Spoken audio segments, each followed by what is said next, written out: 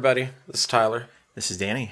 And we're on episode 90 of Fried Squirms. Jesus Christ, we're getting up there, dude. I know, man. We're about to hit triple digits soon. That's right, really fucking soon. But we're here to talk about horror movies with you guys. And in this case, this is something we brought up possibly doing all the way back on episode 12. Yeah, it's been a hot minute. It was one we've been working on for a while. So this week, we are going to talk about the remake of a movie we've already talked about with 2006's The Hills Have Eyes. Yeah, and it's fun because we've talked about remakes and just readaptations and how they're not always that great, but this might be an exception to that rule. Yeah, let's see. Before we get there, how's your week been? It's been really good. I think I told you that our friend and comrade in arms, Mr. Patrick, he had a show this weekend, this past Saturday. So I got to check him out. Got to see him drum finally. For those in the Missoula or surrounding areas, if you have the chance to see the Scurfs play, do yourselves a favor and check it out. They're Montana's premier ski surf rock, which I was like, damn, that's pretty awesome. But they were shredding it, man. Yeah. So got to see them. Got to see a band from Boise, which blew our fucking minds. Is this band called Thick Business that came up, knocked it out of the ballpark. And then another local band, More Better, they opened up, put on a really good show. So I want to thank the Bike Doctor here in town for putting on that show. It was a free show and just blew me away. So I had a really good time. How about yourself? My week was pretty good. Didn't really do a whole lot. I'm a little bit of a sniffly bitch today, That's so okay. I'm going to apologize ahead of time for all that shit that you're going to be hearing throughout this episode. It's not drug-induced. No, not this time. I think, God, I hope I'm not coming down with it that feels like season, I might dude. be on the edge of coming down with something, but we'll see. I might be able to rest up enough tonight, and I don't know. I've been sleepy bitch all today, too, so. Well, it is the changing of the seasons, too. That probably doesn't help a lot. Let's see. I went and saw The Predator last night. Yeah, I saw the post that you put up. Yeah, well, we didn't talk about it at all yet because I was just going to wait to do it here on the show. Yeah, absolutely. And I'm not going to talk about it a lot because this isn't an episode about The Predator. Plus, it's way more action than horror anyway, especially this iteration. But I really enjoyed it. It was a bit goofier than I thought it would be. I was expecting some quippiness because I kind of know what to expect from a Shane Black movie, especially at this point in his career. But it was even more quippy than I thought it was going to be. Almost took away from it in parts, but it overall just ended up being like way too fun for me to actually get down on too much. It's a pretty action movie. There's some really good gore, and then there's a couple shots where I'm like, why did you guys even include this? Like, this is some really dumb-looking CG shit. There's a couple times where it's extraneous shit anyway, but not enough times, for me to dislike the movie. And the sequel it sets up for might be pretty boss. Good. It opens up the door, eh? Yeah, it definitely leaves off setting something up. And I don't know. I feel like I've been saying this about a lot of movies lately, where like I would understand if somebody told me they hated that movie. I feel like your enjoyment of The Predator depends a lot on how you viewed Predator back in the day. And for me, like, I really kind of wanted to just be the Predator. You know what I mean? Like, he seemed like the ultimate badass. Like, whatever, I love Arnie, but really, fuck Dutch and those guys. Like, to me, that movie was a lot of just showing off, like, the coolest new motherfucker on the block. Yeah. And it was a bunch of macho men in that film, so you had that. And this movie kind of builds on that. Like, it's a lot of the feeling that I personally wanted after watching The Predator when I was growing up, of, like, getting to play with his toys and getting to see what it's like and just getting to see a lot of this fucking badass hunter in action. And if that's not what Predator was for you originally, then you might not like this one. But Good it was point. that for me, so I liked it. So, Well, cool. I'll definitely check that out when it hits DVD and Blu-ray, so I'm glad you got to take that in. I know it's one we've talked about a little bit, so cool. There is an upcoming flick this weekend. I'm not going to say anything about it until I actually see it, but I've mentioned it before. It involves Nick Cage. oh, right. It's a part of the Montana Film Festival, so That's playing Friday, huh? Yeah, I'm not sure if I'm going to be able to head I down, know. but if I don't, then I'm going to go home and watch it, so. Yeah, so I mean, it's still available for VOD, but I was like, man, it's here in town. I can wait, and here it is. So if I go see it, I'll talk about it a little bit more next week. But as far as like personal stuff, that's about really all I've been up to. Yeah, I don't know. I just hope I'm not getting fucking sick. Honestly, I wouldn't mind not going to work tomorrow, but it Yeah. always sucks not going to work when you're feeling crappy. You Yeah, know what I exactly. mean? It's great to not go to work when you're feeling good, But No when shit, all, right? if all you're going to be doing, though, is like sitting around fucking chugging orange juice and trying not to feel like you're Dog fucking dick. dying anyway, then Yeah. fucking I might as well be at work and making that money. So Understandable. Well, I do have a few things in terms of horror news related. So, all right. yeah. So the first thing I've seen was that over the weekend, this past Friday, news broke that Friday the 13th screenwriter Victor Miller has prevailed in a lengthy legal battle. And apparently this will determine some of the future fate of the franchise itself. So what happened was the U.S. District Court Judge Stephen Underhill, he granted summary judgment in favor of Miller and against the producers, which were Horror Incorporated. So apparently what this means is that Miller, he's going to retain the rights to the Friday the 13th here in the States, but only in the United States. So what that means is Horror Incorporated, anything after Friday the 13th Part 3, they can play with that universe because Miller didn't have the rights to that stuff. He had already sold his rights at that point. So the iconic hockey mask wasn't introduced until Part 3. So Horror Inc., it sounds like they'll have some of that freedom to use the Jason Voorhees character with the mask. After that, it kind of gets fishy with his mother and with Camp Crystal Lake and some of the other I was about stuff. to say, I was reading a little bit on that myself, and it seems like there is still a lot of murkiness even after that ruling, and that there's still stuff that's being decided. So Yeah, it's this still is a first step, Exactly. It's still murky, but still nobody knows what exactly who's going to be able to use what right now. I heard there was even some weirdness about like the actual character of Jason itself, and Yeah. that probably ties into like what the mask thing you were talking about. So yeah, that's going to be interesting to see what happens. But from the sounds of it, there's still going to be future reiterations, whether it's Voorhees, as we know, Jason Voorhees, or just a masked figure. Who knows? But eventually we'll get some more films, is what it boils down to.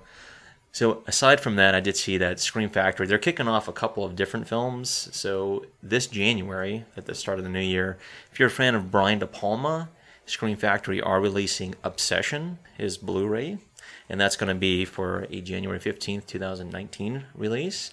There's also another film that they're bringing out, and if you're a fan of Charles Bronson, and if you're not familiar with this film, he had a action meets slasher film, the 1983's 10 to Midnight. So, apparently it's an LAPD detective. He's on the trail of a very handsome young man who had been seducing and slashing many women to death. From what I understand, that's kind of a inspiration for the character of Patrick Bateman from American Psycho. So if you're familiar with that, then you'll maybe have a little bit more background on why his character is the way he is. But anyhow, if you're familiar or if you're wanting to get a copy, it is releasing on January 22nd. And that's for 2019. Another cool little thing is we've mentioned this several times because we have done The Shining, and there is a sequel to the novel that's being adapted to film. And so with that, the Dr. Sleep director, Mike Flanagan, he says that some of this film, the new one, is going to be loosely based off The Shining. They'll kind of reference it. But he actually got in contact with Danny Lloyd, who played the young Danny in The Shining. And what he said is that when he met him, he said it was interesting because he's a teacher. He lives in the Midwest now. He said that they definitely spoke to him. He said he doesn't want to spoil anything, but they absolutely got in touch with him. So I'm wondering with that, like how much they're going to base Ewan McGregor's character off of The Shining's Danny, and maybe that guy can give him some insight into how he got into character and yada yada. Nothing's been spilled yet, but how he got into character. I sat there while Kubrick made everyone else do everything 500 times. Yeah. I got to play with a lot of bears. There's a lot of bear imagery. Some weird shit. So I'm excited about that. I know Patrick, he holds Dr. Sleep in pretty high esteem, so that'll be fun. So the other thing that I've seen is that Amazon Prime, being that it's now October, they're releasing a slew of horror films. So if you want to get into binge watching, as of today, which is Monday, October the 1st, you can watch such things as An American Werewolf in Paris. There's the sequel to Candyman, The Farewell to Flesh. If you like Carrie from 1976, Child's Play. I was looking at a few of them. Mulholland Drive, one we've covered, Nightbreed. Definitely check that out. Nice. Once Bitten, Jim Carrey. Oh, sweet. Yeah, dude. Return of the Living Dead. There's The Poltergeist Part 3. Texas Chainsaw Massacre Part 2, which we've covered. Hell yeah. Love Part 2. The Rage, Carrie Part 2, which I've heard is actually a pretty good sequel. Kind of underrated. Was that the one that they did in the late 90s, early 2000s? I think so, yeah. I watched it like 5 times. Yeah? Yeah. Nice, dude. It ends at a house party. She slings CDs through people's necks. It's pretty dope. Nice. So, a few others outside of today's date. If you're a fan of the movie Devil, it's coming on October 16th on Prime. Donnie Darko on the 17th. The movie Slice on the 18th. And on the 26th, the movie Bad Samaritan. So, if you want to get a 31 Days of Halloween or October for horror movies, it's a good way to binge it, Say check them out. I was just thinking, I said this last year and I really didn't, but I'm going to try to get in more horror movies this October than I did last year. We'll see if that actually happens. But if nothing else, it's tough to do. If nothing else, at the very end of the month, I'll be binging Chilling Adventures of Sabrina and Castlevania. Fuck yeah, we've talked about that. What is it? We say it was 26th. 26th. Okay, sweet man. So or something like that. I think 26th sounds right. Yeah, there's some really good shit coming out. And I think on the 6th might be the next season of Big Mouth. Was it the 16th? Is it Halloween's coming out? The 14th, something like that. It's one of those coming dates. Up. Dude, coming yeah, up soon. Super excited about that. Yeah, so we're in the throes of October and Halloween, and man, it's fun. It's one of my favorite times of the year. Yeah, I'm done for this week, though. Do you have anything else? No, outside of that, I did introduce Jeff and Ashley. Well, Ashley's seen it before, but I'm not going to name the film, but he finally got to watch it. It's one we're going to be covering very soon. Oh, okay. If that's any tip-off. Okay, cool. Yeah, he really enjoyed it. That's all I can say. Shit, let's get to the guts and bolts. Guts and bolts.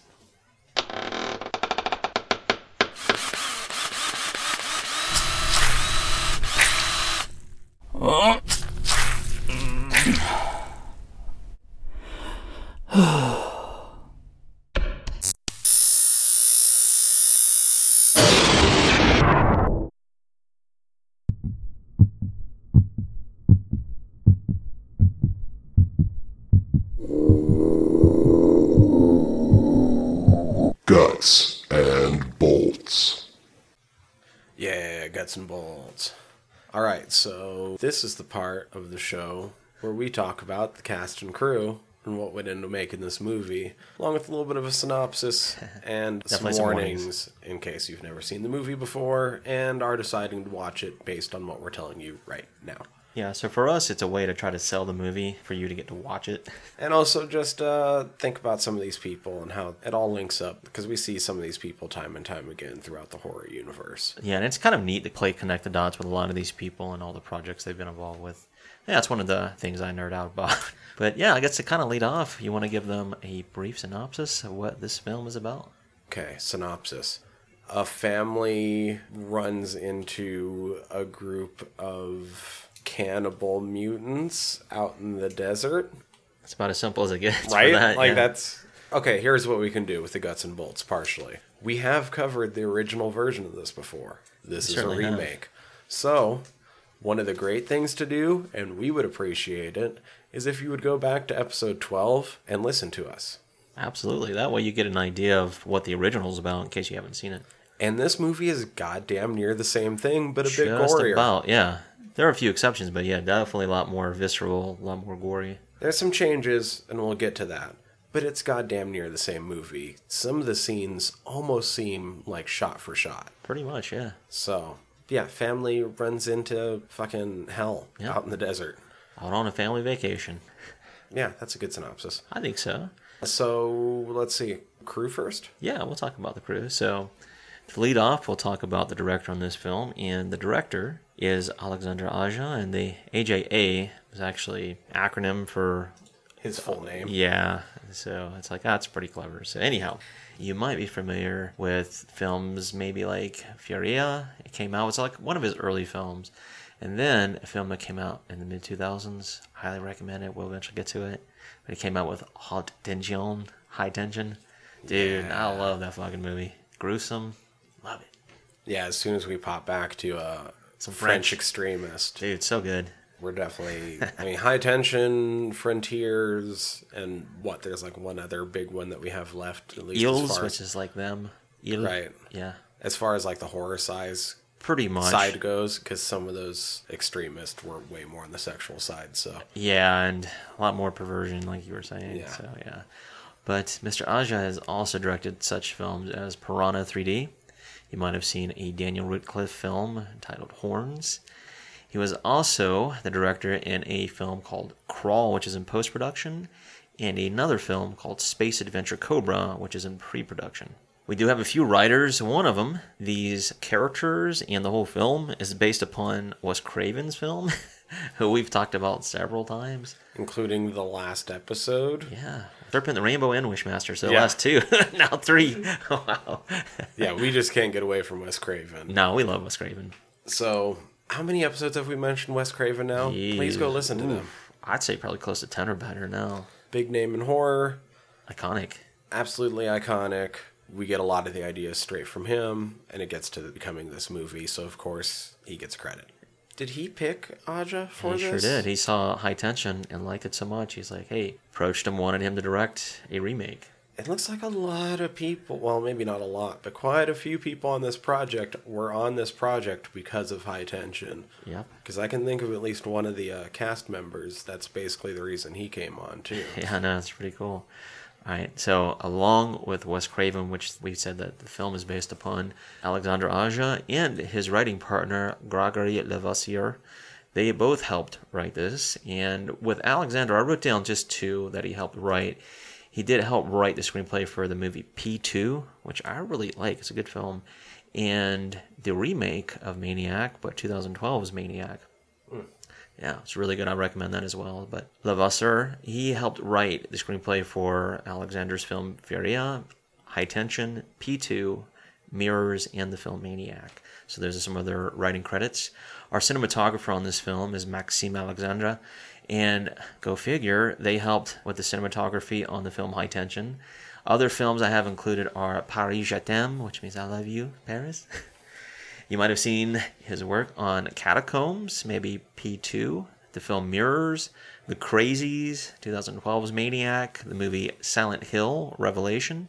What I'm excited about is what I'm seeing right at the top of Maxime's filmography, which Shazam? is, which looks great so far. pretty cool. That trailer looks all sorts of charming, so... Yeah, I've got 3 other projects. The film Annabelle Creation, the recent film that just came out, The Nun, and the upcoming film Crawl. All right, now our editor on this is a person we've actually talked about before, but this person goes by the name Baxter.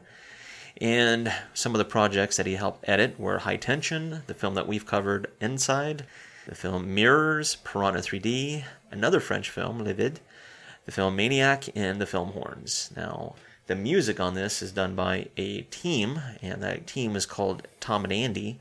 And I had to look up some of their credits because they've got some pretty heavy credits. So they help compose music and soundtrack work for such films as like Oliver Stone's JFK, Natural Born Killers, The Beach. There's films such as Killing Zoe, which they go back to like 1993. You might have seen the film Waking the Dead. I know I've mentioned Jennifer Connelly in the last 3 weeks, but they did the score on that. Such films as Rules of Attraction. I'm a big fan of that movie. The Mothman Prophecy, which is pretty decent. The movie Mean Creek. There's other films such as The Covenant, the film P2, the film Resident Evil Afterlife, such things as Resident Evil Underground and Resident Evil Retribution. They've got films such as Animal, 7 Minutes, Sinister 2. So, I mean, these guys are in some pretty cool horror, action films, drama, just kind of all over the map. But, yeah, pretty cool partnership. Now, a special effects team is a team we've talked about a lot more than we've talked about Wes Craven, and that is K&B Effects Group. Now, the only person a part of that group that didn't work on this project was Mr. Kurtzman, but Gregory Nicotero and Howard Berger were both in the makeup department, and one of them actually is a character in this film. I was not saying Nicotero is in a small bit in this movie. Certainly is. I was like, nice. That's pretty cool. So, of course, they helped with the special makeup effects on this project. Pacific Title helped with the opticals on this. Another company we've talked about before is Res Illusion. They help with the visual effects. And Cyber Effects Incorporated helped with the 3D scanning on this film. Our producers, of course, were Wes Craven. We have Sami Layani. They were the Moroccan producer on this film. Peter Locke, Marianne Madalena. Frank Hildebrand was the executive producer, and Cody Zweig was the associate producer. The production companies that I have were Craven Madalena Films. This was in association with Dune Entertainment, and it was financed by Major Studios Partners. The distributor on this film was Fox Searchlight Pictures. They helped with the 2006 USA theatrical release. It was released here in the States, the United Kingdom, and in Ireland on March the 10th, 2006. The budget was an estimated $15 million. Opening weekend here in the States, it made $15.7 million. It grossed $41.8 million here in the States, and worldwide it's made $70.3 million, which is not a bad return on your investment. Right? I do have 3 taglines for this film. It's like, yes, love taglines. So the first one I have is they will be the last thing you ever see. The second one I have, where the road ends, the hunt begins. And the third one, which is actually a nod back to the original film, is the lucky ones die first. And it's funny because I've got the tagline from the old one, and it says the lucky one died first. Yeah, so it's like, that's pretty neat. They're still giving nods. Yeah, that's the people who helped go into making the film, and now we can talk about the cast in this, and it's a really good cast. Front of the scenes. Let's see, who should we start with? Maybe Aaron Stanford? Well, I got it broken down by the family, okay, and by the cannibals we've mentioned, and a lone gunman in this, so to speak. All right, so I'll start with the family. And I'm going to talk about the parents first. And the father in this film, who is Big Bob Carter, is played by Ted Levine. So if you're not familiar, there's a huge iconic character he played. Bloodbath McGrath in Wild Wild West. Totally iconic. Wow, Wild West. That's funny. Yeah, so if you like Will Smith, he was in Wild Wild West. But Rusty Nail, the voice of in Joyride. Gotta love that character. He was in Jurassic World Fallen Kingdom, if you might be familiar with that. He was in the film The Mangler, Heat, Bullet. He was in Flubber, believe it or not. He's in the film Evolution, The Fast and the Furious, the film Ali, Wonderland, Shutter Island, and his most iconic role, which he got pigeonholed. I'd fuck me. I'd fuck me. Fuck me real hard. I'd fuck me hard. Holy shit. So if you don't know that line, we are talking about Buffalo Bill. James Gumb. Yeah, Silence of the Lambs. Yeah, so that was a dope little pull for them to get him into this movie. Yeah, and he's who I was referencing where he also liked High Tension, so he was like, cool, yeah, I'll come on. Yeah, exactly. It's like, man, that's a great pull.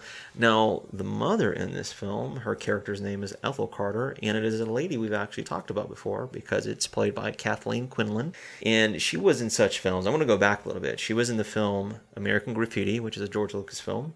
She was also in a film we've mentioned before because of 1977's Airport.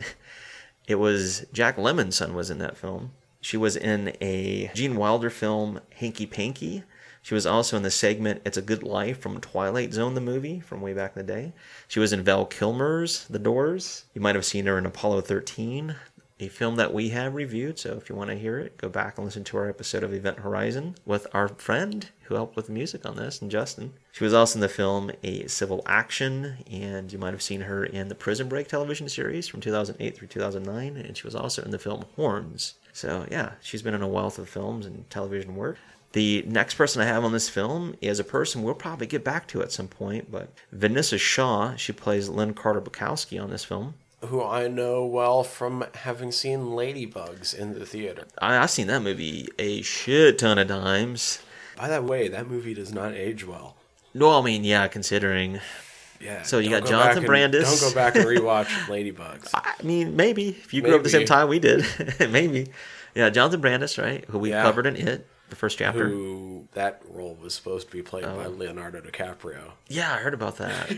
Holy shit. So if anyway, you want to we don't need to turn this into a Ladybugs No, I know we're just kind of pitching it. But it was a Rodney Dangerfield film as well. It was fucking crazy. And, of course, we're talking about Vanessa Shaw because she was in that film.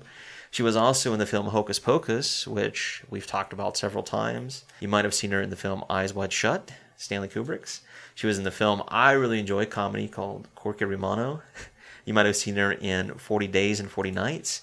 She was in the film 3:10 to Yuma. She was a part of the Vegas television series from 2012 through 2013. And more recently, she was on Ray Donovan, the television series. I've heard really good things about Ray Donovan, but I've never watched it yet. No, I haven't either. Liev Schreiber, John Voight. I like me some Liev Schreiber. I like both of those guys. Right. Now, the person that you mentioned is Aaron Stanford. He plays the husband of Vanessa's character in this, but he is Doug Bukowski in this film. Now, I want to say, Aaron Stanford, he in both X2 and X-Men The Last Stand literally played a mutant that could control fire. Yeah. And by the end of this movie, he's a bigger badass. That's saying a lot, isn't it? I also didn't recognize him from I that didn't role either. at all. Like, I've seen both of those movies. Well, I've seen X3 way more times than I've wanted to. That's That okay. one's not that great. But X2 is a fucking fantastic X-Men movie, and I've seen it a number of times. And Nice. would have never put it together that was the same guy. Yeah. And I don't know why. It just... something about him, it just didn't click. But no, it's Pyro. Yeah, exactly. That's what I have him written down. Now, he does go back a little bit with a film I really like. It's the film 25th Hour. He was also in Live Free or Die. He was in the 12 Monkeys television show from 2015 through 2018, and you might Right. also recognize him. We should note that that's not Live Free or Die Hard. No. It's Live Free or Die. Yeah, whole different film. And he was more recently in a show called Fear the Walking Dead from 2018. All right, now the next person I have on this is Dan Bird. He plays the character of Bobby Carter. He goes back a little bit, and I wrote down 2 shows you might be familiar, Tyler, because he was in an episode of Judging Amy from back in 2001. Right, and he was in an episode of ER, Same and here. I can't think of who he was in that episode, but I recognize the name of the episode. Like, that was a good episode. If I Should Fall from Grace is a good episode. Nice, dude. I know he was in a Stephen King sequel, and that was to Firestarter Part 2, Rekindled. He was also part of Salem's Lot television series in 2004. You might have seen him in the film Easy A. Which is a dope movie. Yeah, it's a pretty good film. He was in a more recent film with 2 comic geniuses, and that is the film Sisters, if you like Tina Fey, Amy Poehler. And he was also a part of the Cougar Town television series from 2009 through 2015. So I had to look him up because I was like, dude, I recognize this kid. And when I saw Easy A in Cougar Town, I was like, oh, okay, I know where he's from now. So the next actress I have, and this kind of rounds out the family, and this is Emily de Ravin. She plays Brenda Carter in this film. She was in the 1999 and 2000 television series Beastmaster. Don Coscarelli inspired, I imagine. She was also in Roswell, the television series from 2000 and 2002. She was in the film Brick, which I know we're both fans of. She was in the film The Perfect Game. You might have seen her in Public Enemies. She was in the film Remember Me, which I have seen. It's not one I'd always brag about. But yeah, it's a pretty decent film. She was also in Lost, which I think she got her most notoriety I was from. about to say, she's Claire from Lost. So. Yeah, from 2004 through 2010. 72 episodes of Lost. A lot. I'm sure you've probably seen her at some point. And more recently, she was actually a part of Once Upon a Time, the television series, which started in 2012 Yeah, until she was more Belle recently. on that. Yeah, so that kind of rounds out the family, the Carter family in this film. Now we can talk about some of the mutant family. And I'll lead off because this is a gentleman we've actually talked about before. And I'm going to talk about Mr. Billy Drago. He Okay. plays Papa Jupiter in this film. Oh, good old Papa Jupe. Yeah, he's got a shit ton of credits. And I didn't want to write every single one of them down, but I did want to mention a few that kind of stood out. Moonlighting. Yeah. He was in the vampire film Vamp, which is a pretty decent film, man. He was in the film The Untouchables. He was in a Chuck Norris film, Hero and the Terror, which is a pretty decent film, dude. And we should probably really mention Imprint, because Yeah, we've covered Takashi. it. I mean, that was one that we definitely covered. He was a part of a Bruce Campbell television show, Oh, yeah, it was. The Adventures of Briscoe County Jr. Jr. Yeah, that's back in 1993 and 94. He was on an episode of The X-Files in 2000. You might have seen him in Tremors Part 4, The Legend Begins. He was in a film I've mentioned a couple of times, but he was in the film Mysterious Skin. He was also in Charmed from 1994 through 2004. And Lords of Salem. Yeah, dude. Fucking good. I like Billy Drago. All right, next person I have in this is Robert Joy. He plays the character Lizard, and he's known for some of the horror films he's been in, but some of them go back, and the first one I have is Amityville 3D. He was also part of the Equalizer television series from 1985 through 1989. You might have seen him, Tyler, in a little Fucking film Waterworld. called Waterworld, yeah. He was also in Harriet the Spy, the HBO movie 61 about Roger Maris. Great film, man. Highly recommend it. He was also in Land of the Dead. He was in Aliens vs. Predator, the Requiem film. So I was like, nice. He's got some horror credits. Next person I have is a pretty well-known actor in terms of horror and television series, but this person is Michael Bailey Smith. He plays the character of Pluto. Part of the reason why he was chosen for this is because he was in A Nightmare on Elm Street Part 5, The Dream Child. He was the he giant was Freddy. Super Freddy, huh? Yeah. I probably remember him most from Charmed, because he was Yeah. Balthazar. Yeah, from like 2000 through 2002. He was also in the film The Fantastic Four. That's the 90s version. Oh, yeah, which was unreleased, but you can find it, or at least parts of it. So I've seen Nice. parts of that too, and it's not good. I can imagine. Probably not so for that time period. All right, now he's in a film franchise because of an actor I like, Eric Wabush, but he was in Best of the Best, Part 3. You might have also seen him in an episode of The X-Files from 1999, that is. He was in the film Undisputed, which I think is criminally underrated, man. We talked about Wesley Snipes, Ving Rhames. Great film, dude. He was also in Men in Black Part 2. You might have seen him in The Master of Disguise. Yeah, dude. I was just about to say that. He Want was to be a master of disguise. Oh, that movie is so funny, dude. He was in the sequel to this film, The Hills Have Eyes Part 2, and he's also part of My Name is Earl from 2006 through 2007. Now, the next actor I have is Ezra Buzzington. He plays the character of Goggle. Now, he goes back to some really cool films because he was in Fight Club. You might have heard of it. We talked about Brad Off a couple times. He was also in a Tom Cruise film, which I really like, the movie Magnolia. I think that's another really good one. You might have seen him in a Jim Carrey film called Me, Myself, and Irene. He was also a part of Buffy, the television series, in 2000.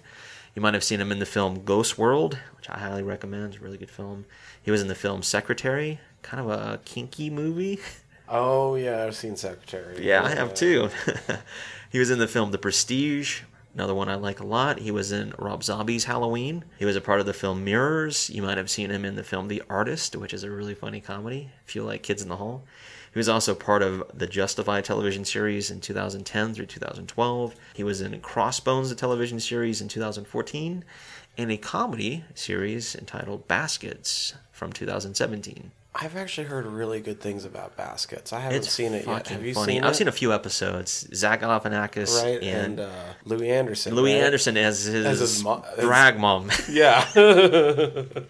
Shit's wild. Zach Galifianakis plays his own twin brother and is based off of one of his comedy characters. Right. Yeah, it's really funny. Yeah, so go check that show out. You'll see Ezra on there. All right, the next actress I have is Laura Ortiz. She plays the character of Ruby in this film. Now, she goes back into an Eddie Murphy film called Norbit. You might have seen her in that. She voiced a character in Horton Hears a Who. She was in a franchise we mentioned a few times, but she was in Hatchet Part 2. She was in Guardians of the Galaxy. She reprised a role in Victor Crowley, which I mentioned as a part of the Hatchet series. She had lent her voice in several episodes of Robot Chicken. This is from like 2011 through 2018. And she was also a part of the Holliston television series from 2012 through 2018, starring Dee Snider. All right, and last but not least, to round out the family, we've already mentioned his name, but Greg Nicotero plays the character of Sist. And Burger, well, what can you say? Special effects, that's all you need to know. All right. And last but not least on this film, I do have an actor by the name of Tom Bauer. He does play Jeb, the gas station attendant. I was like, that's kind of harsh. I think he owns it. Did you mention Desmond Askew as Big I Brain? didn't. I should have, though. Okay. Well, yeah, he doesn't have the most That's part of right. credits anyway. I mean, Yeah, but he was does in play Big Brain. Turistas, which came out the same year, Yeah. which I never did see, but I didn't remember see that. that. I I know what you remember the mean. trailers looking kind of fucked up, but I don't know how the movie itself actually ended up being. He has a pretty fucking crazy part in this film. And he does a couple voices in the first Dragon Age game, Nice. but We like Dragon Age. They're fun. Yeah, but you're right. He plays Big Brain in this film. I think there's a woman who plays the mother. I don't even give her credit because I was like, yeah, she wasn't really in a whole lot. Oh yeah, Ivana Turchetto is Big Mama.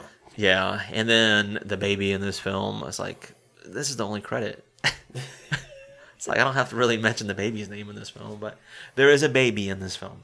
All right, so that kind of rounds out the cast and crew. We gave you a brief synopsis. We should give you some warnings in this film. Kind of already alluded to them. Rape? Definitely rape.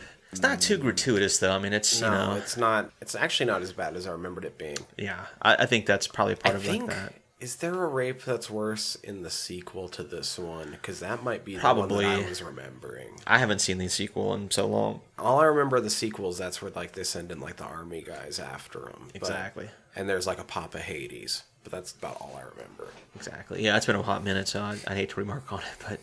Yeah, so there's... I mean, it's implied rape, but they don't really show anything. Yeah, it's more It's implied physically than brutal. it's more implied than it was in the original. For sure. So, I mean, there's a good bit of violence in this. There's There some is. good gore. Some really good gore. I mean, when this came out, it was on the higher edge of gore intention for what you would see in mainstream. Yeah, no doubt. But it's not too much past. I agree. When you look at it in retrospect, it's probably not as bad as it was made out to be when it first came out. This isn't like we're popping in Martyrs or Ichi Exactly. or something like that, but it is Still pretty brutal. it's more brutal than like most other movies or most other slashers and stuff. I agree with that. A little bit hard to describe without going into like super like spoilery detail, I think, but know that you're getting gore. Like it's gonna happen. Like you said, I don't think it's as bad as it was made out to be, but it does push it past it's the pushed mainstream. past a little bit past what you would have seen in mainstream, especially at the time period. Totally agree. It wasn't that long ago. 06. It really wasn't. You can 06. remember. You can remember what mainstream was in 06. Come on. I would hope so. I know, unless you're like 10 or something. I agree with that. So you get your violence, you get your gore, like it's an implied rape. There's other things we'll get into. Yeah, there's definitely language in this film. Yeah, without spoiling anything. But Big Bob's not racist in this one. He's not. That's a good point. So A little bit more modern. a little bit more modern. Which is probably a good thing. Shit. Getting out made a squeal. Yeah.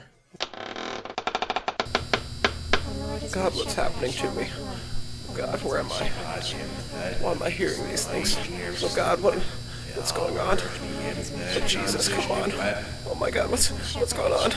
Where am I? Oh gee, why? Come on, somebody! Ah, come on, somebody! Sir, Come on, somebody's there. Somebody's got to be there. I will shock you. Come on, Sir, come on, sir, somebody. you must Come on, listen to somebody. me. Sir, I only have one question. How does that make you squeal? All right, Hills Have Eyes, the remake. We should probably just get to it right away because it's a remake. Not beat around the bush any. Yeah, I know, right? We've already talked about the first one. If people have been listening to us for a while, they're probably wondering by now, which did we like more? Ooh, all right. This is a fun kind of way to talk about a remake that's actually really strong compared to ones that have turned out to be fucking flops. So it makes it more difficult to figure out which one do you like more. I think you've already mentioned to it or alluded to the fact that the old one doesn't age too well. I feel like this one has a little bit more staying power in that regard. So 20, 30 years from now, it probably still holds its weight. Yeah. There's things about the first one I miss that aren't in this one. Yeah, and we'll likewise. talk about that a little bit more in depth here in a second. But I would say I'm far more likely to rewatch this. I would agree. And probably kind of decently often. This is a really good one to revisit on It's occasion. probably not going to be as many years as it has been. Because I think the last time I watched this one would have been around 08, 09. Yeah, so it's been a hot minute. I probably saw it in the Maybe early part later of than this that. decade. I was about to say later than that. It must have been, let's see, what is it, 18 now? So I guess I probably saw it the last time in probably 2012, 2013. Yeah, I'd say for me it's probably been within the last 6 or 7 years, but it's been a hot minute since then. But it's probably not going to be that long before I rewatch this again. Yeah, it's a good one. It's a fun one to watch. Now, differences and things I miss, this one would be 100 times better if they would have just found Sam Wade working Michael Berryman. Dude, that would have been awesome. Yeah, that's a huge one. There are some slight differences in some of the storyline in terms of the mutant family, where it doesn't spell out things quite as clear per se with one of the characters. Well, I was going to say, I feel like this one does a weird... It kind of bounces back and forth. From like the mid-2000s on, we've seen a lot of horror characters get like more backstory and, you know, reboots try to make you understand them more. You know, you're looking at like Leatherface and Rob Zombie Halloween. You're right. and They give stuff it. like They give a that. backstory. Or even the Jackie Earle Haley Freddy. Oh yeah. Give Right? them a lot more background. A lot more background, try to make it. This one, I felt like you got a lot more background about the background, Yeah, precisely. But the but entire you got family. less about not the family, the clan, Right, like the yeah. mutants. I like to think of them as the clan and the other as the family. That makes perfect sense. Yeah, good point. You get a lot more background of like, this time they are explicitly warped from radiation. The first one, it was, Yes, they lived where there were nuclear tests, but it seemed to be more of the effect that they were all of Pop Jupiter's. Inbreds. Not just inbreds, but like something was wrong with him. Yeah, And it was more just passed psychological. down. Which is, something you see, especially in the horror that Wes Craven would have grown up with. That's something that's actually very Lovecraftian, with the badness being passed down through the blood. Although I would never call Hills Have Eyes Lovecraftian. No, but I know what you mean, though. that's an idea that he used a lot, too. And that was a little bit more, in the first one, the problem rather than radiation. Radiation was just talked about a couple times. Yeah, it was more or less, like you said, implied through the Air Force that was there. This one, they're like, oh no, yeah. Yeah, I mean, even From the get-go, it opening, gets spelled out. With that, you're right. From like 45 through 62, it was said that our U.S. government, they were doing atmospheric nuclear tests out in the deserts, some parts of New Mexico, White Sands, just kind of that little pocket of the desert. I think in reality, the only atmospheric nuclear test that was done on the mainland was the Trinity test. There were other tests done. Yeah, but shit not ton atmospheric tests. Right, yeah, right. There was stuff that was done in the atolls and the Polynesian Islands, the Marshall Islands. Right. Oh, and that's where the other atmospheric tests were. Yeah, that was But like it the wasn't- majority of those were. Yeah, But it down wouldn't there. have been Nevada like was Exactly. being shown in this movie. Yeah, so that's kind of the impetus to why these people are the way they are. You're right, because of the radiation fallout. But we get, compared to the original movie, a lot less time spent with and humanization of the mutants themselves. In this one, it's like they're just evil fucking monsters. beings, monsters that happen to exist out there, and for the most part are damn near mindless. Yeah. Whereas in the first one, you have them like making jokes with each other and like making fun of Mercury and shit. Like, Yeah. oh, we always make fun of you, Mercury. Yeah, it's funny that whole clan they are different in the mentality and the way they're portrayed. Maybe I eat the baby tones like Yeah. that time. Yeah, it's kind of yucky, and when I mean the humor is kind of yuck, but I like it. It's funny. So I miss that, but I don't know. I was trying to think of how to describe this one earlier as I was whipping together a little bit of food. And I feel like this movie, the way to explain the differences, because there's more differences than just the fact that you get less time with the clan, but the overall feeling of the difference is that this is the movie that you would make if somebody just told you about the first movie. I actually did a little bit more homework than I normally do. I didn't go rewatch the first movie. I didn't either. But I re-listened to the podcast we did. Nice. So And I that's could something you hear, don't do so a I could lot, hear yeah. that, what we thought of it at the time. I didn't want to go get new thoughts about that movie. I wanted to hear what we already talked about in it.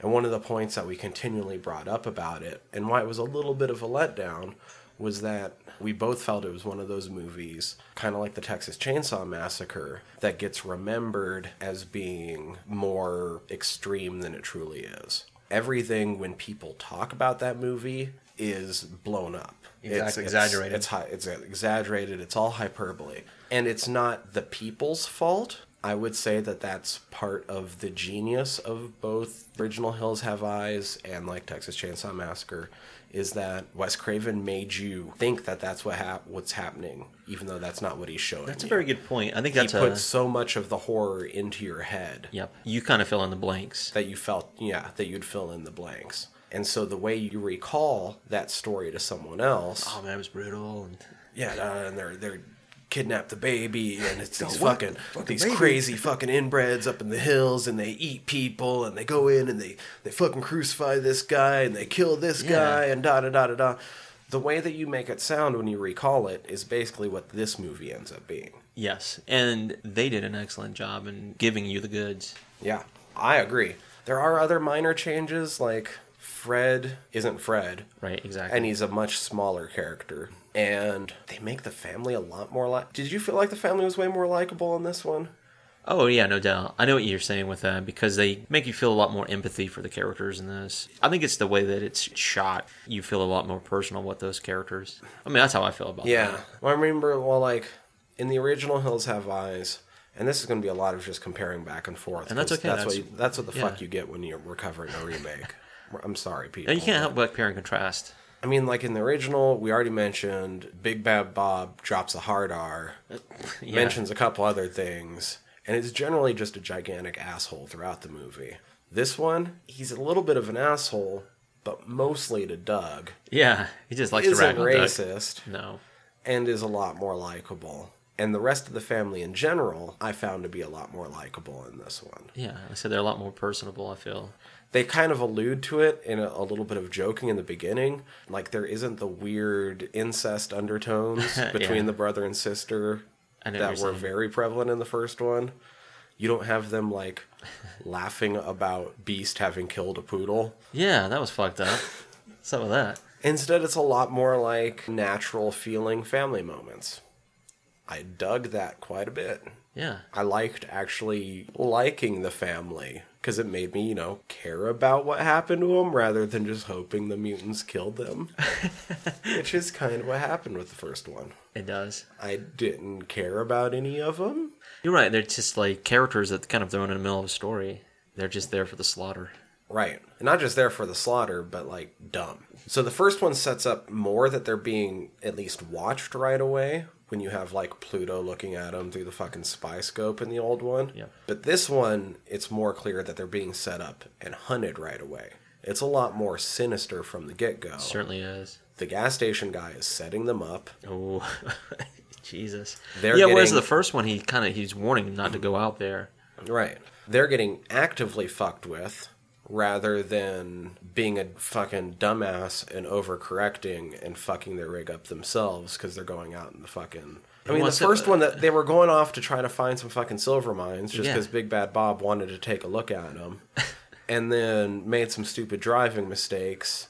And fucked everybody and over. Fucked their own rig up, and that's when they started getting hunted. Yeah, you're right. This one is like the hunts from the set. They kind of give you that with those guys who are out there doing the Geiger tests. Oh, right in the beginning, which I found a little silly. I kind of wish that they didn't have that. I knew what they were trying to get at there. I think they were trying to drive home the point that there was all that or nuclear I wish testing. it was like really a lot quicker, like it ended with the first spike through or something. It couldn't have been as gratuitous, which I'm fine either way with, but I understand that point. It was more because of how silly it looked, because it doesn't look natural with the way they were flinging those bodies around. It kind of reminded me a little bit of the way that the movie The Crazies is shot. Oh. They have some shit like that where it's a different style of cinematography. I mean, it's kind of neat, but it's more action-y. God, and even that beginning, we mentioned it once already, but those opening credits were dope. And I was kind of hoping... I like it a lot. It's another one of those weird hopes, but I was kind of hoping that, even though I'd seen it before, and I knew it wasn't going to happen, because I'd seen it before, but after rewatching this movie and seeing that opening credits and really appreciating it, it was the sort of thing where I was like, man, Aja could have kept this going more somehow throughout the movie, like with the weird like scene cuts and stuff. You could have just like clipped in weird little out of place like clips of like 50s Americana and stuff. Probably would have felt a little bit more like a Rob Zombie movie at that point with the way that he uses what the editing is. The editing and clips in between his scene changes and shit. But I feel like it would have worked for this.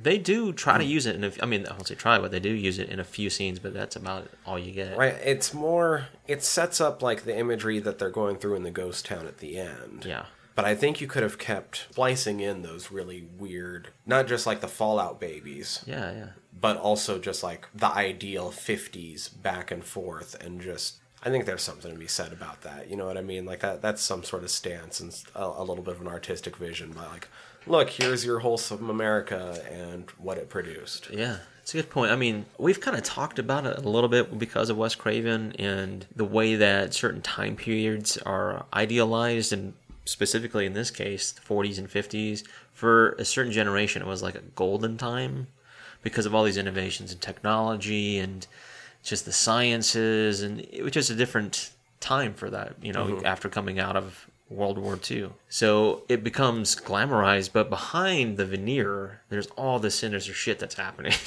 in the name of all that stuff. I'm wondering if there weren't times when this script was being written where it wasn't a little bit more of a commentary, and that's where we get some of that, like the opening title sequence, or like the imagery of Pluto being stabbed through the neck by an American flag later on. Yeah. It feels like there is... How to explain this? Like there's imagery in this movie that was meant to make certain statements. Right. But the entire vision didn't come all the way through. I know what you mean. Even though it's on Main Street, it's a little bit more subtle in the way the narrative plays out. Even though it's still like a reminder of like, yeah, this is patriotic, and they're living in this veneer of USA, USA. It could have been one of those things, like, it made me think, especially some of the music cues towards the end with Doug. It started making me think of Westerns. Actually, this made me think a little bit of Bone Tomahawk, and I kind of wish Bone Tomahawk would have been more like this movie. Yeah. No, we've really talked about that. It's like, it was a it movie, but it could have been condensed. This made me think of Westerns, and the fact that it had a foreign director made me specifically think of spaghetti Westerns, and the difference of how, like, old school American Westerns were like hero worship movies, and then you got spaghetti Westerns where a bunch of people didn't grow up in the culture but read stories about it afterwards, and so were able to throw, a darker, more realistic spin on it. I felt kind of like you could have done that with this movie, with the atomic backdrop, and like, cool, yeah, 50s, awesome, super American apple pie, this Exactly. or that, but you were also testing atomic bombs. This is sort of horror that they bring upon the world. You were the first fuckers to actually do it to people. Yeah. They're still, due to nuclear testing, because of arms race that you were an active part of. There's all these babies that are being born this way. This is sort of your fallout being brought back down upon yourselves. Yeah, it is. It's an implosion of sorts. All that stuff's collapsing back in on itself. And I think, to an extent, just making them actual radiation mutants rather than inbred almost cultists that they were in the first one is already making that statement, but... Yeah, I know what you're saying. It's just the way that it's told, I suppose. But just for, I guess, basic principles, it's like, it's easy to follow and it's not making too much of a statement in this film. I didn't notice it the first time through, but I ended up having to take a note on my second go through. The lizard getting caught on the fucking spike strip was dope. Yeah, it's like, you don't wish ill harm on anything, but cinematically, that was like, ooh, it kind of drives home the point, like, some fucked up shit's about to happen. Well, not just that, but it was also like they're actively being hunted rather than just fucking up Happenstance, driving. Exactly. I liked that a lot You're more. right. It turned up the tension. There was tension in the original because you knew that they were being watched.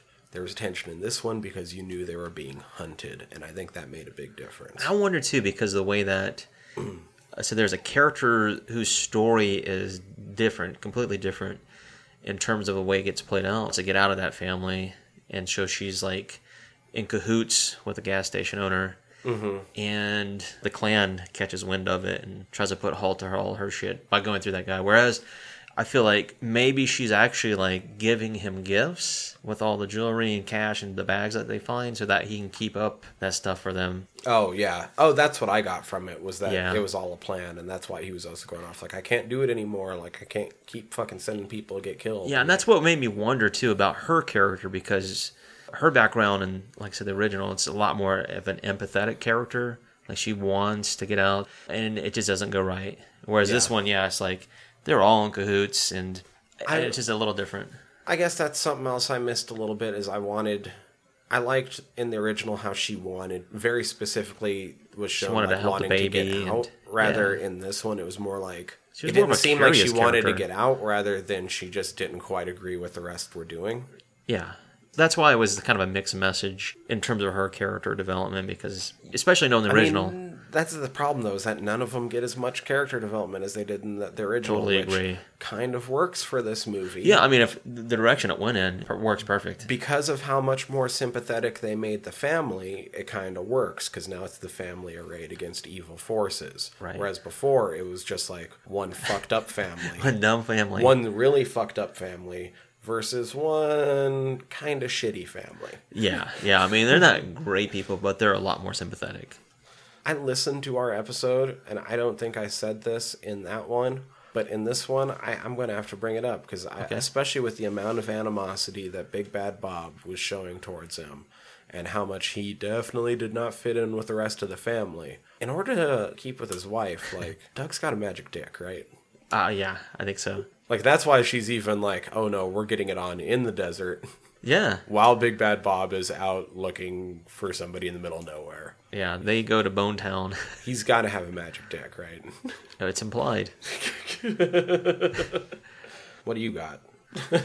Now, most of my notes are just basically just following the film and just the subtle differences. And what we keep going back to is the gore factor in this film because of the work of K&B and just the way that the clan is depicted more as a monster group, like literal cannibals, and they're just there through no fault of their own, really, but it's developed into like this, not really revenge, but it's just kind of like, well, you made us, so this is what you get, and that's their way of survival out there in the desert. Yeah. A change that I really like, I kind of miss it, but I like because of the way that the characters changed, is that they're no longer like Papa Jupiter, Mercury, Mars, all that. Yeah. I kind of miss it at first, but I feel like in the older one, and we talked about it, the plan for the original one was that it was supposed to be a little bit more like a cult, based off the Sonny Bean family. There was supposed to be way more members, and it was supposed to be like more of a fight between the members of the family out in the hills, the clan, Yep. than a fight between them and the family. But, you know, budget and time and this Exactly. and that. And all their naming scheme and stuff, that all made sense for when it was supposed to be a little bit more culty. Yeah, you would give those names out.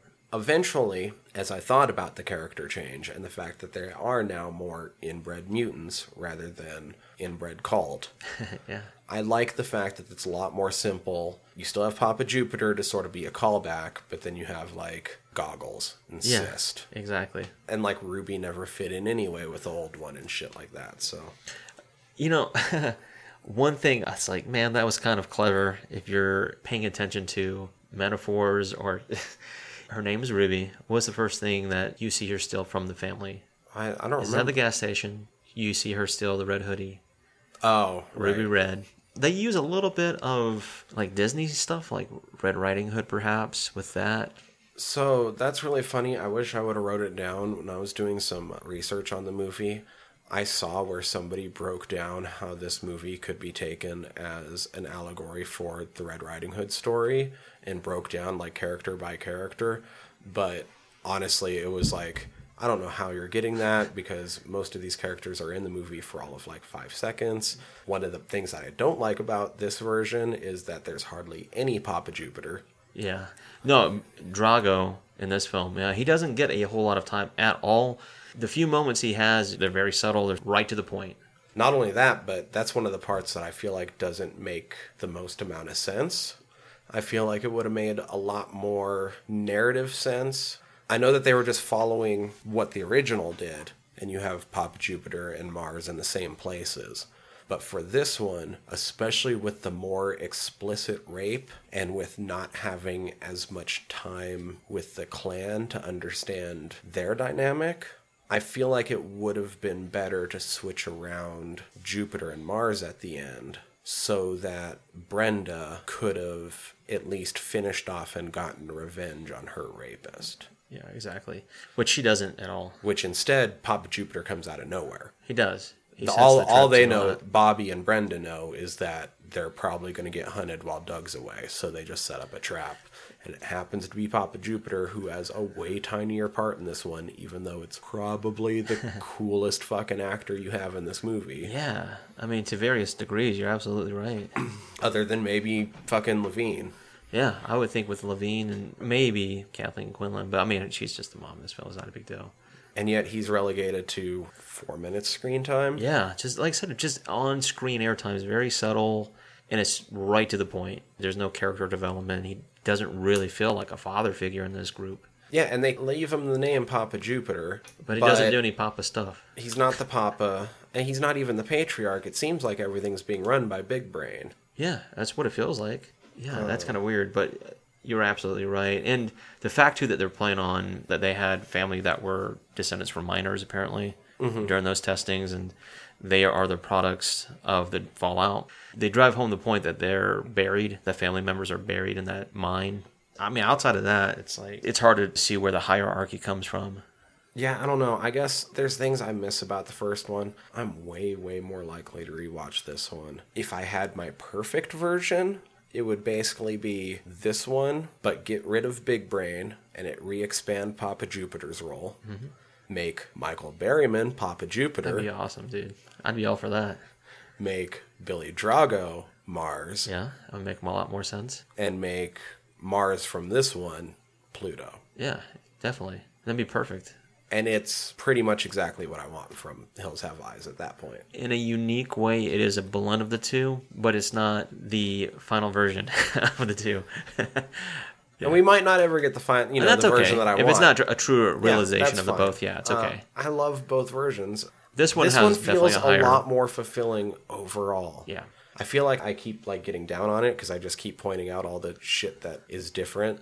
But the different isn't necessarily worse. It's just different. Yeah, and you got to think too about the time period and the direction of film and horror in general during that time period, the old one compared to this one where you have 3 decades pass by, so it's a lot of horror in that span. So there's different directions they took it in. Not that this is exploitative, and I hate to use the word too on this film because I don't feel like it's appropriate, but this gets kind of clumped in with torture porn. Who was it? When I was doing some reading, was it Ebert? I don't know if he labeled it, but Somebody I did read pointed some shit out that he... one of the big critics was like, "Look, like you might not like this, but lumping it in with torture porn also isn't true. Like this isn't that. This is just a high gore or a high violence remake of a '77 flick. It really is. It's just not a little... like a Saw. It's not a Hostel. No. And we even talked about Saw. Like, the original Saw Isn't bad. No, not at all. Not even close to torture porn. 2, not bad. No. 3 is probably where it starts. 3, getting 4, gross. 5. That's when you start getting a little bit more into that. Yeah, the sadistic part of it. And that's kind of a unique thing that you brought up at the beginning, too, with certain films. The way that you describe it to people, typically it'll come off a lot more gratuitous sounding, more visceral sounding than it actually is portrayed on film. Yeah, and that's the thing. Like when you describe this one on film, You mean it. yeah. It's Well, like not that. only do you mean it though, But that's but what you're going to get. Yeah, but I also feel like I would still also like to see somebody take another stab at this one day. for sure. And do it like, if you were to describe this one to somebody, make that movie. Yeah. Yeah, that's funny. know what I Just mean? kind of, you build upon it. Just keep building upon it. Keep Make it layering just that those fel- little bit more, because this is a great, like the Cannibal Family in the Hills, great archetype. There's a reason it was able to keep that archetype alive from Sonny Bean through Hills Have Eyes. You get a little bit of that in like Texas Chainsaw once again. You could. What was that one that we did? The Indonesian movie? Oh, Macabre. Macabre Yeah. is kind of this. It really is. It's a mashing of it, yeah. A blending of it. You're right. It doesn't have to be House set of in a the Thousand States Corpses. either. Yeah. Kind of this. It's the same premise of the Cannibal Family. And this Hills Have Eyes is a great framework. People going through the middle of nowhere end up getting hunted. Give it to Super Rob Zombie. simple.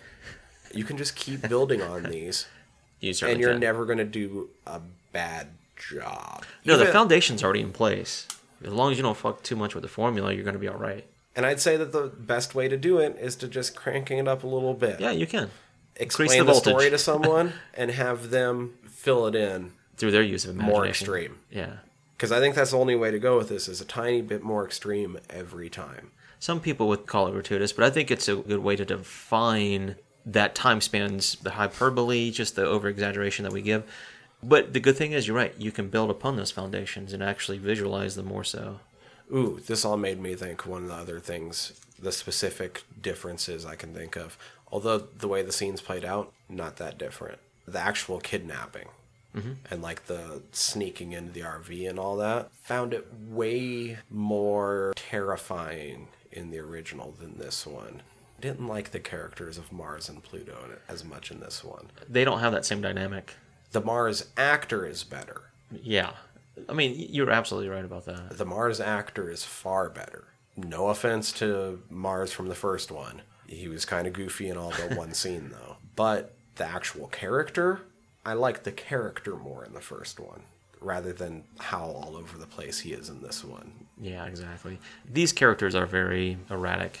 And it made that scene just a little bit goofier. I keep using that word because I described... I know what you mean, I though. described It's- Predator that way, too. But it seemed a little... It's a little, I won't say cartoonish either, because it's not cartoonish, but it's a little bit, like I said, It exaggerated. it wasn't even quite to like dark humor. No, it's but just it was exaggerated. exaggerated to the point where I wasn't able to take it as seriously as I was in the original. Damn, this is going to sound so bad. It's okay. I've done that a few times on this show. All right. One of that has to do with, for me, it has to do with the fact that when Vanessa Shaw's character comes back and discovers her sister's been raped and the baby's right there, and then my man, he wants to get some suckling on, and then mom comes in to see that shit, it becomes, in a weird, demented way, comical. you can't take it as serious as what's going on. You're like, dude, sucking titty right here. This is supposed to be like horrific. That is horrific in that sense. Like, nobody wants to be sexually molested like that. But the way that it's portrayed, it's like, really? Like, this is really happening? All right. Like, man, he's keeping that gun aimed real straight on that baby for sucking some titty right now. Maybe it's a metaphor. I don't know. Yeah, who knows? But yeah, I just found certain things like that. I was like, you didn't really have to show that. I mean, I understand the point of why they were showing that, but it didn't really do anything for me. I did like the way that she got shot in the head. That was fucked up. Oh, fucking... Was it Jeb in this one, not Fred? Oh, Jeb, yeah. Fucking blows his brains out. That was awesome. And I like that he still ended up dying in the shitter. Yeah. Shitter's full. Because when he got beat with the tire iron, he Yeah, he ended got, up getting impaled like, to the shitter. Yeah. In the first one. So the fact that still ended in there, that was great. He did try to off himself in the first one when he thought Papa Jupe was coming. Mm-hmm. So that still all makes sense. Like, yeah, exactly. They just got him out of the picture earlier. Because it's a different origin. Like I said, the first one, it's a lot more about the Papa cult. Jupe's bad seed. Yeah. This one, it's more like the seed is bad because of this, yeah. Mm-hmm. Yeah, you're right. And that's okay, because the way that it still plays out, it's still pretty solid on both ends. I think Wes Craven, like I said, no discredit to his film because it's a classic. You know, it's a cult classic on top of it. But through the lens of a modern audience, I feel like it has a little bit more flaws. The story is probably, like I said, more intact, but it has its flaws. Mm-hmm. You know, it doesn't have that carrying weight, like we said. Doesn't mean I won't watch it again. Just I would rather watch this one. I also love how they went to red for the credits. Yeah. That was probably my favorite little callback. Yeah. Two things I was talking about with Disney. The first one with the Red Riding Hood. The other one, of course, is the use of the dogs' names in this, Beauty and the Beast. Mm-hmm. I mean, they do that in the original as well. So there's some unique things, like except for the time period probably that Craven grew up in. Beast is still a good boy, too. Yeah. He kills... Beast is a better good boy in this one because he didn't kill a fucking poodle. Yeah, he was good in this. He even brought back the severed arm he gnawed off with the radio. Oh, I should point out, there's a extremely good boy in Predator. Yeah? Yeah, there's a really good boy. We like good boys. There's an alien good boy. Who's a good boy? Alien For real? Good, yeah. Nice. Predator good boy. That's awesome. Yeah, we're using... Not an... I was about to say, considering they've crossed over, it's not an alien good boy, it's a Predator good boy. Okay. But... That's still pretty awesome. Yeah, there is a difference. I like the fact that we actually did a remake that was super solid because it's easy to pick apart the ones that are shit. Yeah. You know? But it makes for interesting conversations when you do stack up the former with the latter. And like I said, this is a fun film, man. I think for people who want a little something more ratcheted up, like you were saying, it's a perfect direction to go in. If you already like the first one and you've never seen this one, watch this one. Yeah, exactly. And you can make your parallels. And that's okay. Everybody has different opinions. If you like House of a Thousand Corpses, watch this. This is a perfect complement to that. I was going to say, it would be kind of interesting to see how, not that he would do it, but how Rob Zombie would have done this film. There's not as much dark comedy in this one, though there are one or two little beats here and there. Yeah, there is. There's Including, a little dark like, humor. The Lizard is kind of a little dark humor moment. Yeah, and that's okay. But overall, pretty solid film. I like the cinematography on this. The actors are solid. Oh, this is, once again, no offense to Wes Craven, but this is a little bit more beautifully shot than the... It was filmed in parts of Morocco, which is super pretty. They said that region they shot into was labeled the gateway into the Sahara. From what I understand, too, there's a film that I watched recently that's currently on Shudder, too. The film Revenge was shot in Morocco. So they have some beautiful landscapes, desert settings. Nice. Which, if I'm not mistaken, too, I hate keeping her now, but I think that's where Aja's family is originally from. Like, he's descended from Moroccans. Oh. Yeah. Dope. Yeah, so I was like, that's kind of neat. Wow, that's cool. So this is nerding out a little bit. His father was a film director, too, so that's where that side comes from. I felt like I had more to say when I was thinking about this movie yesterday, but now that I'm sitting here, I kind of feel like I touched all the big salient points on it. Like, I can't think of what else I was going to get into, so... No. Like I said, I did like the character of Doug. And I understand, like, his switch in this film, because it seems like he's a big puss from all the characters. Well, not all characters, but from Big Bob and from Bobby. Bobby calls him out a little bit, you know. But then he has, of course, this moment of just complete, like, all right, most of my family's dead now. And I have to do something. I can't be just the guy who's on the sidelines. he gets pulled right into that shit, and he comes through. I mean, he has his moments where he's fucking up, but he does a good job on this film, the guy. I liked him. Oh, man. I loved him finding, like, the car graveyard. It's pretty awesome. They make use of all that stuff, too. The pull-out shot, and you see that it's all the craters and shit. Like, Yeah. that was fucking Oh, cool. shit. Yeah, it gives you a little bit more impact, no pun intended, of that situation and where they're at, and there's nobody out there. And what's going on. I mean, not that they haven't hammered it home already. Yeah, but I mean, those it's- opening credits should have... It's this neat little reminder, though, that I thought was sort of like just kept you pulled in. Yeah, it doesn't stray too far from the narrative, yeah. Overall, it's just a really fun film. I'm glad we got to visit it, and, you know, it's one we've talked about several times now. We thought we had next week hammered out, but it is kind of up in the air. It depends on a couple things. Yeah, so we have some plans in the work. Whether they fall through or not, we'll see. So we're about to come up with a backup plan in case our original plan isn't going to work out, because there's a few things going on next weekend. But Exactly. Or But- potentially going on. Yeah, but regardless, we'll have something in the bank for you guys. But in order to keep listening to us, we would very much appreciate it if you'd hit subscribe, however you're listening to us right now.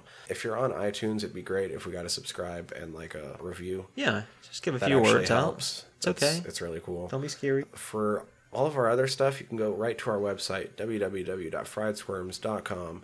Up at the top, there's links to places you can listen to it. Down at the bottom, we're always streaming the latest episode. And in the middle is links to our Instagram, the Twitter, and the Facebook. Yeah, we're and on you can all those always platforms. contact us through the website as well, or at our email, squirmcast@gmail.com. Yeah, so keep those recommendations, suggestions. We have heard from people inside of the industry, so that's always fun. You know, it kind of drives home the point that people are listening, and we're very appreciative. Yeah, we love it when you guys listen to us, and we love it more when you let us know what you want us to talk about. Yeah, because, you know, we have our own set of ideas, but it's always nice to get a different lens in on this. So hit us up. But until then, I'm Tyler. I'm Danny. Fried Squirms. Out.